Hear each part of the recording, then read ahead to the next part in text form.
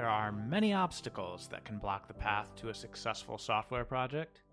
When you come across one, it helps to think like a seasoned hiker and follow the trail marked by blue blazes around the problem so that you can get back on course and keep moving forward.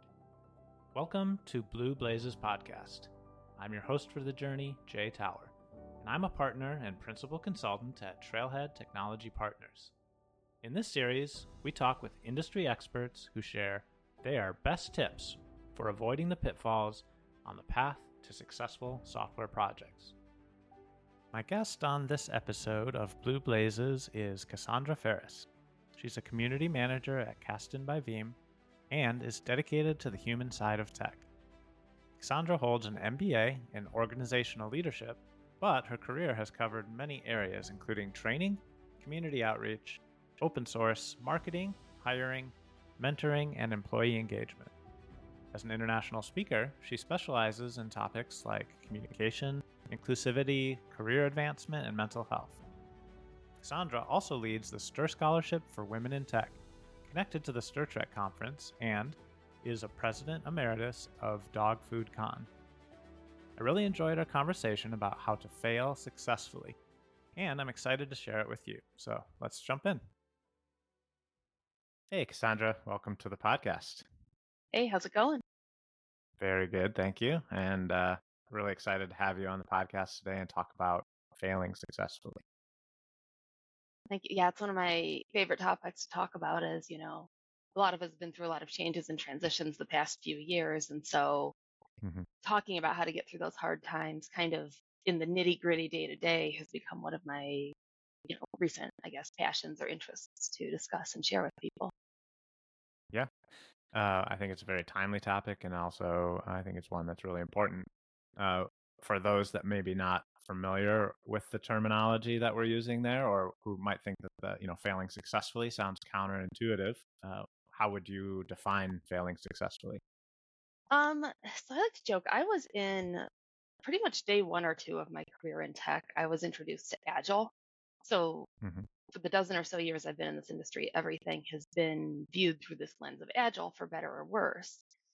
And one of the things I liked about the concept was this whole concept of failing fast, because everywhere else in my life, I used to work in sales, in school, just so many areas in my life, it's not okay to fail. Like failure is just not an option. And so learning this process where it was okay to make mistakes, reflect on what went wrong, and then make corrections based on it in a professional setting was mind blowing. And then I later realized that it actually has a lot of application to personal life as well when you're going through tough times, just how to get through big, challenging things in, smaller, more manageable doses. Yeah. Yeah. And I think in some ways, failing is inevitable when you have human endeavors. And so, maybe this agile methodology and the idea of failing being built into the process can, be a good influence on some of those other areas that don't think of failure as an option.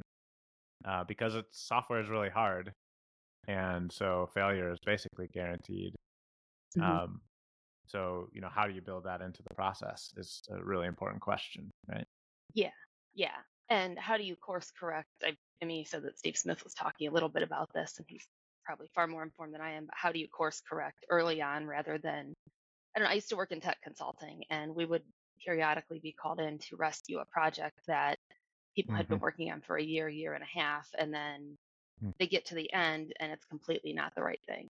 So we had to come in and fix it. But if they had been using a more agile method, they would have been able to, every few weeks or months or whatever, been able to reflect back and make sure that they were going in the right direction rather than putting in a whole year worth of work and then it not working out. I guess it's sort of that like shoot the moon idea, right? Like if you're aiming at the moon, you could be off by just the tiniest little fraction of a percent. And by the time you get to the moon, you're way off, right? Yeah, exactly. And a lot of times that's what it is. It's like little things. Yeah. It's often little things, but they add up over time, right? So in your mind, are there different kinds of failure, or is it just different ways that people react to failure? I think I define failure as just something not succeeding, something not going the way that you wanted it to go once you've set a goal to do something. And when you don't hit that goal, to me, that's a failure. And I think that failure itself is the same, but yeah, there are different ways of failure. Um, I guess maybe like obviously different types of failure. Like, is it personal? Is it professional? Is it something else? But I think failure itself is always the same. It's just the context that matters. Mm-hmm. Mm-hmm. Can you think of a time when there's been a failure that's happened for you, which, like as you said, by definition, just means that your expectations weren't met, right? hmm That you were able to then pivot into something successful, and what were the actions that you took that allowed that failure to become something good? Oh goodness, I've had so many failures in my life because that's part of why I give this talk. But Uh-huh. I think one of the biggest failures I made um, was when I was transitioning out of technical recruiting into community management, which I do now. Um, I didn't necessarily do all the homework that I should have done on the position that I took that was supposed to be my transition into developer relations into community. And Mm-hmm. in retrospect, I know that that wasn't a good time for me to be taking on a new position because of some other things that were going on in my life. I realized that I was told that I would be doing one thing and the job wound up to be something else. And once I realized that, I started to try to make changes where I could. But that was, I think, one of the biggest failures was just this position where I was called in to do one thing and was completely wound up still being a recruiter, which I didn't want to do anymore. Um, but eventually, even though I got laid off from that position, it gave me the chance to at least get my feet wet into community work and Mm-hmm. also to confirm that, yes, community was really my passion, not hiring. And so I think that's anymore when I fail at something, anymore when something goes wrong, it sucks in the moment. But I think about, okay, well, at least it's, a lesson learned or a good story or something like that. Sometimes I'm like, oh, it's just a good story. I broke my foot last year and I was like, oh, well, at least it's a good story, I guess. But yeah, I think that was one of the biggest ones was just transitioning careers is hard. Yeah. And so it took me a minute to find my groove, I think. I've seen other times where you might not call it failure, but you could say like bad things happening to a person, and the best thing that they seem to get out of it is the story. To your point, the hmm story that they can tell other people. There's some solidarity that happens Yeah. there when other people are going through problems. There's some, oh, I'm not alone, or I'm not the only one. There's lessons hmm that people can learn from your mistakes, right? What's that saying about smart people learn from their mistakes and really smart people learn from other people's mistakes, right? So Yeah. it sounds like what you're saying is at the worst, you've got a good story out of it that other people could learn from. Yeah, yeah. And I mean, that's part of why I talk about this stuff is, we in tech, there's a lot of pressure to be perfect. In tech, there's a lot of pressure to be this logical, rational, doesn't make mistakes Mm-hmm. being. Um, and so we don't remember that there are humans behind technology and that humans do make mistakes. And so I've been trying to make it Mm-hmm. okay to make those mistakes. What kind of prompted this whole topic is that you always hear these stories about, um, let's switch it to a software example. I usually use an Olympic example, but you always hear these stories where somebody has this project that's just completely on fire and they're supposed to come in and rescue the project. And then you hear about the project getting rescued. But not many people talk about what happens between project failing, falling apart, and project being rescued or remedied. So, what I like to talk about is Mm-hmm. kind of borrowing some of those agile concepts to get through those hard days one by one and to get through those hard times, whether it's personal or professional. Nobody Mm-hmm. talks about that. Nobody talks about the middles, Yeah. just the beginnings Yeah, and that's a good ends. point. Do you think that being willing to admit your own mistakes is an important part of failing successfully? Absolutely, absolutely. It's one of the reasons I apologies for the dogs. Um, No it's one worries. of the reasons I like doing like retrospectives is because even nowadays, so in my role, one of the things we do is we're very involved in technology conferences and we will always do a retro. I like to do a retro after the conference because no matter what you do, something went wrong.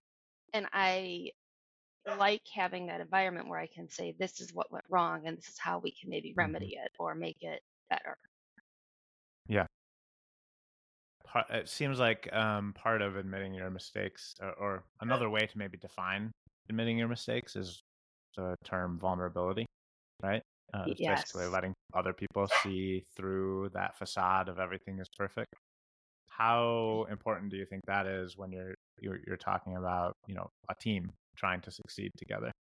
I mean, I think, well, agile teams require vulnerability. They require people to feel psychologically safe. To me, I think vulnerability is important. I think it is fine to show even in a professional setting. I think that a lot of people mix up vulnerability and weakness. But by definition, Mm, weakness is something that exists. So, for instance, I wear contacts because I can't see well. That's a weakness.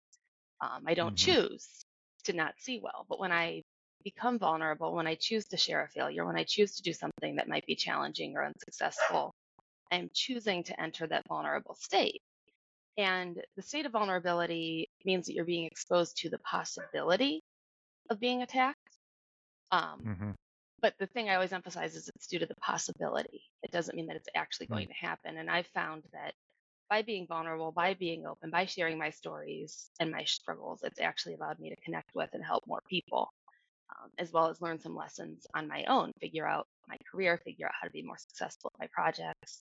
mm-hmm. Right now, I'm 6 months into my current position at Kasten by Veeam. And so 6 months into a DevRel job is when a lot of the setup groundwork has been laid and you're starting to start executing on more things and seeing more results. And so right now I've been in this very reflective state about the first 6 months and where I'm moving forward. And it's nice to have the moment to sit and step back and reflect on all that.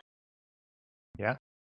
How do you think, say someone's listening to this conversation and they think like, oh, I can see already that vulnerability in our processes is what's missing for our team, and that, people don't feel safe and they aren't admitting their mistakes and we aren't able to move forward and improve as a team together. How do you build that into your culture if it's not there already? It starts with your leaders. I've been very fortunate to have a lot of very good leaders who have allowed for this vulnerability. I think because we were doing so much through the lens of Agile, it was just baked in. But the biggest thing, and this is something I ask about even when I'm interviewing for jobs, is there room for experimentation? Is there room to make mistakes? And leaders need to make sure that their people know that it's okay um, to try something new, and that if it doesn't work, that they can Hmm. always correct it. I mean, obviously, there's times when it's So, not the right time to experiment, but sure. There's certain behaviors that a person could be taking that aren't just like, hey, how could we all as a team do better? Mhm. If someone is being difficult or a problem, that's just a person who needs to be fired or whatever, right? But a Yeah. lot of problems on a team, it's the whole team could have helped, right? Like one Hmm. person might be the scapegoat, like because they made a mistake initially, but then there's a whole team that can catch that problem. So, Yeah. what do we do as a team to make sure that we're holding each other up, right? Yep. And the best teams I've worked on have been the teams where it's been okay to ask for help. And especially, um, I used to manage a community of open source developers, and I was new to the DevOps and open source space at the time. And so there was a lot for me to learn, but it was okay for me to ask for help. And so that made it Mm-hmm. easier for me to learn, easier for me to connect with my community and eventually implement some successful programs at that position. And I'm doing the same thing as I'm actually learning Kubernetes myself, and I am know about this much JavaScript. I'm not a programmer by trade, and so as I'm learning Kubernetes, I'm using a platform called Campus. That's one of the things I manage. But as I'm learning it, I'm also seeing that it's okay where if I get stuck on something when I'm running through a lab or reading some content, that I can ask one of my team members and they'll explain it to me. Mm-hmm. Seems like the when you're trying to create that culture of vulnerability, that this concept of blame can be a bit of a tricky one. As you may or may not be aware, there's this command in Git that's called blame, which is basically about trying to figure out who changed something, Hmm. which I've always thought was kind of an unfortunate name for that command. Yeah, I that mean, it's kind of is. funny, right? but it's also kind of unfortunate because it assumes that once you figure out who changed that line of code, that that's the person you're going to blame for the mistake. Whereas, Hmm. at Trailhead, for example, we say we rise and fall or succeed and fail as a team. Yeah, Um, yeah, it's so called a development how do you think team. of, right, exactly. How do you think about blame when it comes to working on a team like that? I don't, I think that if you have a culture or a team that where everybody is empowered to take personal responsibility and to be vulnerable and to admit that they make mistakes, you don't have as much of that blame culture. I'm not Hmm. a big fan of blame games in general. I'm a big fan of, okay, so these things didn't go wrong. What did I do wrong? What else went wrong that I couldn't control? But I'm not necessarily looking for somebody to blame. It's just a matter of these Hmm. are the other things that went wrong. Can they be corrected in the future? Sure. Yeah, that seems like a good way to approach it. So Mhm. you're still maybe assigning blame, but it's more spread across the team than it is, Yeah, you know, yeah. Like I've finding talked a to people who've scapegoat. And, worked, yeah. I mean, I've talked to teams who, or talked to people who've worked on teams where it's been very blamey, like using even that blame command. And people I know hmm who worked on those teams no longer work on those teams, no longer work at those companies. You leave that. It's not a good work environment, and hmm software professionals are in enough demand that you don't need to put up with that. Right. Yeah, that's a huge risk if you see that in your team, if you see that culture in your team, that you're going to lose probably first the best people on the team, and then later you might lose the worst people, but you're at risk of losing everybody, really. Yeah, yeah, and we all know that it's hard to build and maintain teams. But yeah, you're right. I think you almost do lose because the best people are the ones who are probably more aware of that Yeah. culture and that cultural problem and more willing to make a change or more able to make a change and leave and find something Yeah. else. Seems like a lot of engineers suffer from some form of perfectionism. How do you think that plays into this whole, vulnerability and willingness to fail? Yeah, I think it goes back to it's this whole very logical black and white mindset that developers have. And I get it because Hmm. either the code does what it's supposed to or it's not. It's black and white. But Hmm. there's so much behind it that isn't. And I think I'm starting to think that the more senior in the experience sense, the more experienced software developers, I think that they become more senior, more experienced, the more that they are able to understand that. The more that they're able to understand that I don't have to be perfect all the time, that not everything is perfect. But when you start your career, especially if you're newer to software, you feel all this pressure to just be perfect and do everything right and never admit that you made a mistake. And then as you Sure. get your feet on the ground and get more experienced, you start to see other people making mistakes and you start to realize it's okay. I mean, I know I personally, as a speaker, as a community manager, have definitely taken that to heart myself. And oh, it's okay to admit that I make mistakes because all of these other people I look up to have also made mistakes and talked about them and helped normalize it. Hmm. Um, you mentioned Agile quite a few times in this conversation already, which I think makes a lot of sense because of the way that it helps you fail forward or fail quickly and move on and learn from that. I think one of the maybe most important ways that it does that is the concept of a retrospective. For people who aren't familiar with it, could you maybe give a short summary of what that is and then talk a little bit about how you see that as being good or bad thing for failure? Yes. And it is, to me, in the way I've learned how to do retrospectives, it's just a chance for the team to sit down in a formal manner and think about what went wrong. Um, Hmm. I've seen them done a couple different ways, but my favorite is the start, stop, continue. So what worked well? So we should continue doing it. What should we stop doing? And at the end of any project, a lot of times in my world, projects are either a talk I'm writing or a conference event that I'm putting together, like a learning event. Oh, what kind of things did I forget to do? What kind of things do I want to do for next time? So what do we start doing? And you can do them online, you can do them in person. I usually just use kind of the sticky note method and ask people to do three of each thing: three stop, three start, three continues. We put them into clumps and then talk about them. And I used that really effectively when I was managing a previous open source community. We would do these periodic like office hour events. And it was right during the pandemic, so things were starting to go online more. So we started experimenting with like online code jams and different streaming formats. And every so often we would sit and do a retrospective, and we would take what we thought and also feedback we'd heard from the community. And over time, that led to things like us changing the time that the town halls happened, or keeping our wiki more up to date. Just a lot of little things that we could do that we wouldn't have known about if we didn't retrospect. And the nice Mm-hmm. thing about that was then it was easier for my contributors to know where to start, where to go, when they could get the support that they needed from our team as well. Yeah, it's such an important feedback loop in the process. Hmm. Otherwise, if you're just failing and then not doing something like a retrospective to do some analysis on why and what to change about it, then you're just failing, right? Not Yep. failing Yeah. I mean, successfully. yeah. And even now, so I manage 3 communities at Kasten, and one of the biggest ones is Cube Campus learning platform. And it has a series of 17 labs or so, but we have some things that aren't necessarily covered in these labs. And so periodically we'll sit and we'll reflect on, okay, what is the community needing? What content do they want? What do they want to learn next? So, for instance, there's a lot of demand for more troubleshooting type work. So we're going to be putting together some troubleshooting labs, and it's just another gap we've identified that because we sat down to think about it, now we'll be able to fill it for our community. Mm-hmm.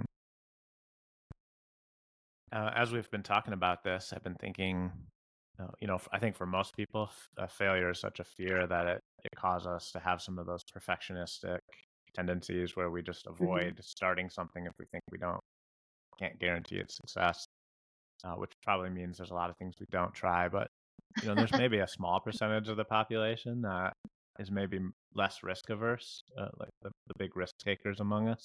Hmm.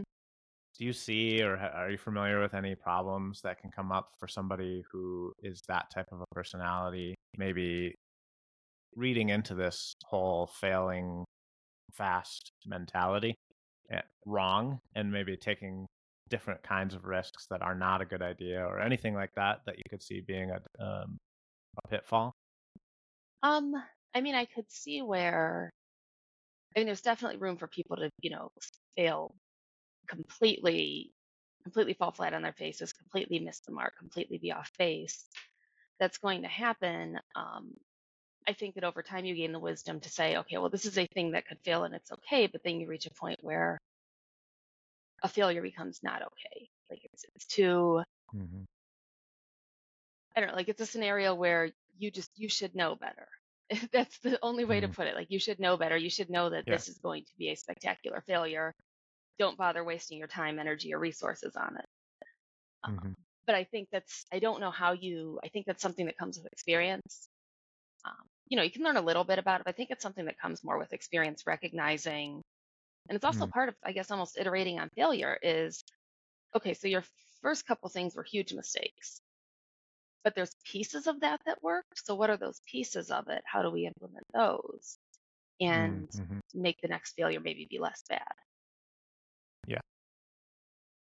So I'm thinking of a couple places I've worked over the years where they said, "Oh, we use agile methodology here," by which they meant we make it all up as we go along, and there's no processes whatsoever. Yeah, that is a problem. um, so that's like, what's that old saying about failing to plan is planning to fail, or something like that? Like that's skipping all of the planning and analysis and feedback loops and all of that stuff, right? Yeah, you do see some of that. People treat agile very dogmatically, and if you're not doing it by the scrum.org book, you're not doing it right. And then there are people who would do exactly that. They'll use it as an excuse to just do whatever, whenever, with no plan, and then say, "Oh, we're being agile." And it's like, no, agile is flexibility within a kind of a framework. There's still some rails there. Mm-hmm. There's still Mm-hmm. some guidelines. It's not like you're completely going rogue. Right, right. And it seems to me like doing things like retros or measuring your success or having Hmm. conversations, open conversations about what went well and what didn't go well in general is that important piece. If you don't have that, you're not doing agile in a way that's going to actually help you succeed better next time, right? Yep. Yep. And measuring success can be tricky. two, both obviously in building software, I think it's maybe a little bit easier because the software is created or it wasn't, it works or it doesn't.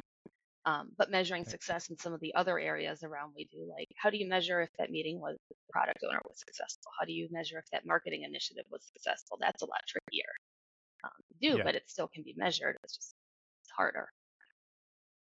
for sure. So let's say someone's listening to our conversation and, this is maybe a new topic or it's putting new terms on something that they're familiar with but haven't thought about in these ways before. Where would somebody get started learning more about some of these topics? Any good resources that you can recommend?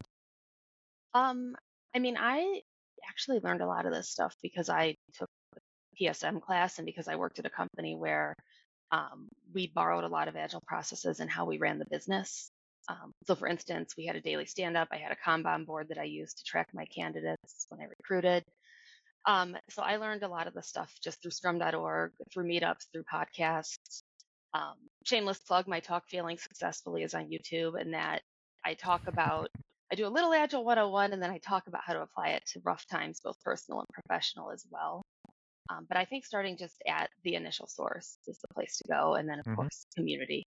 And the Agile community is very large and very willing to share their knowledge. Hmm. Yeah, you brought up your talk too, which I think brings up an important uh, concept, which is bouncing some of your problems off of other people in the community.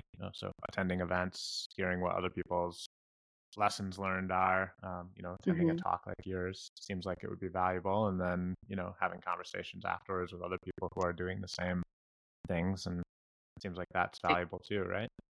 Yeah, it wouldn't be a conversation with me if I didn't say I need a community. Like personally, nowadays, if I was learning to look, Uh-huh. if I wanted to learn more about Agile, my first inclination would be to go on Twitter and LinkedIn and say, hey, I'm looking for resources to learn about X. I've actually done that a little bit Hmm. with my Kubernetes learning is what are some good resources aside from the learning management platform that I manage? So I'm getting, Yeah. other sources of content. But yeah, Yeah. you need a community. Slack is phenomenal. Actually, I'm in a bunch of different Slack groups too, where people can bounce any sorts of problems or challenges off each other, as well as share kind of their learnings and their knowledge about. I'm sure there's Agile Slacks and everything.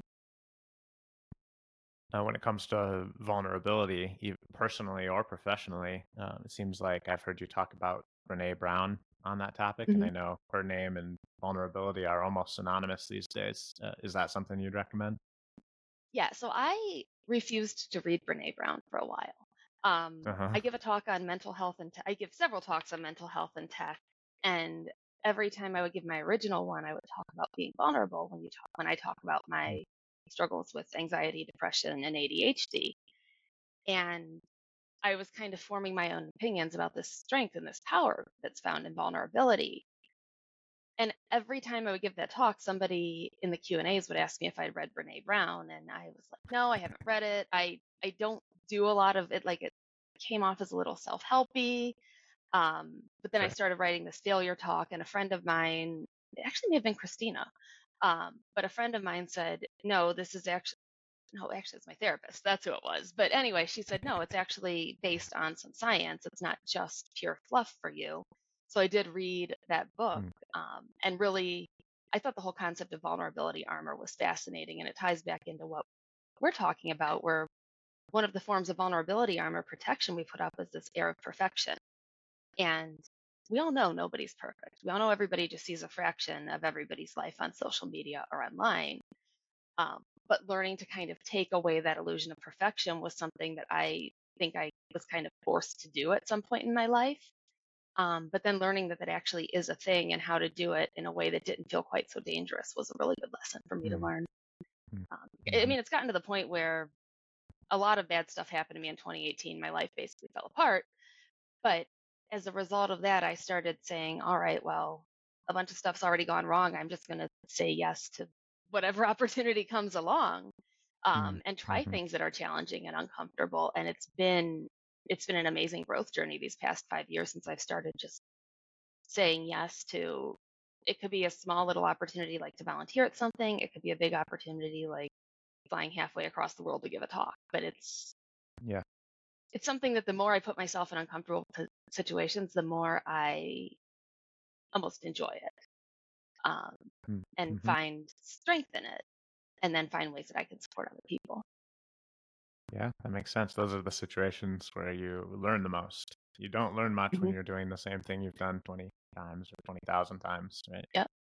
Yep. Yeah. I Um, mean, that's the main reason people leave jobs in tech is they're not learning. So yeah, yeah, definitely know that. yeah, definitely. Okay, so we've talked a lot about this topic. I think it's interesting and we could continue talking about it a lot, but I'm interested also in a question that we ask all of our guests, which is what other topics are important when it comes to the theme of this podcast, which is helping to make software teams and software projects more successful. So anything Um, on your mind or any people on your mind that would be a good um, resource for another?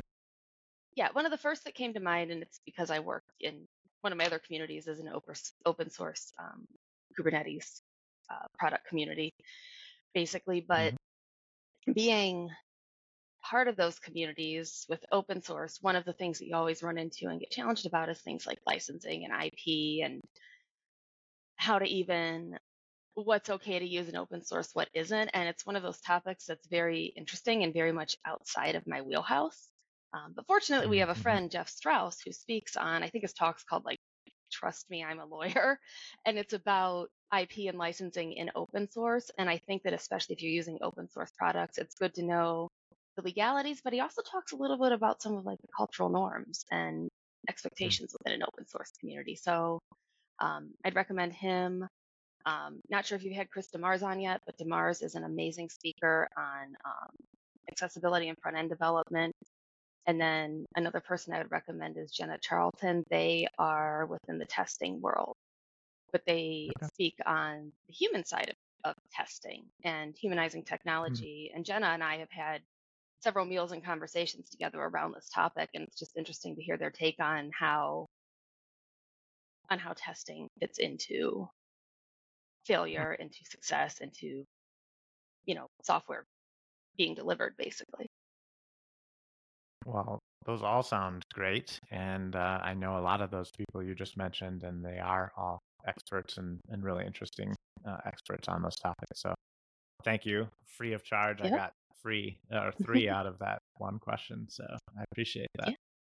Thank you. But Cassandra, I really appreciate your time and your expertise on this topic. Thanks so much for being on the podcast, and hope to have you back again sometime soon.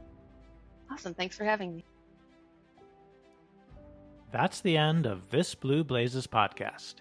If you're interested in hearing more conversations like this one with industry experts focused on how to make software projects more predictably successful, make sure to subscribe. Trailhead can be found online at trailheadtechnology.com, on Twitter, LinkedIn, and Facebook. Until next time, thanks for listening.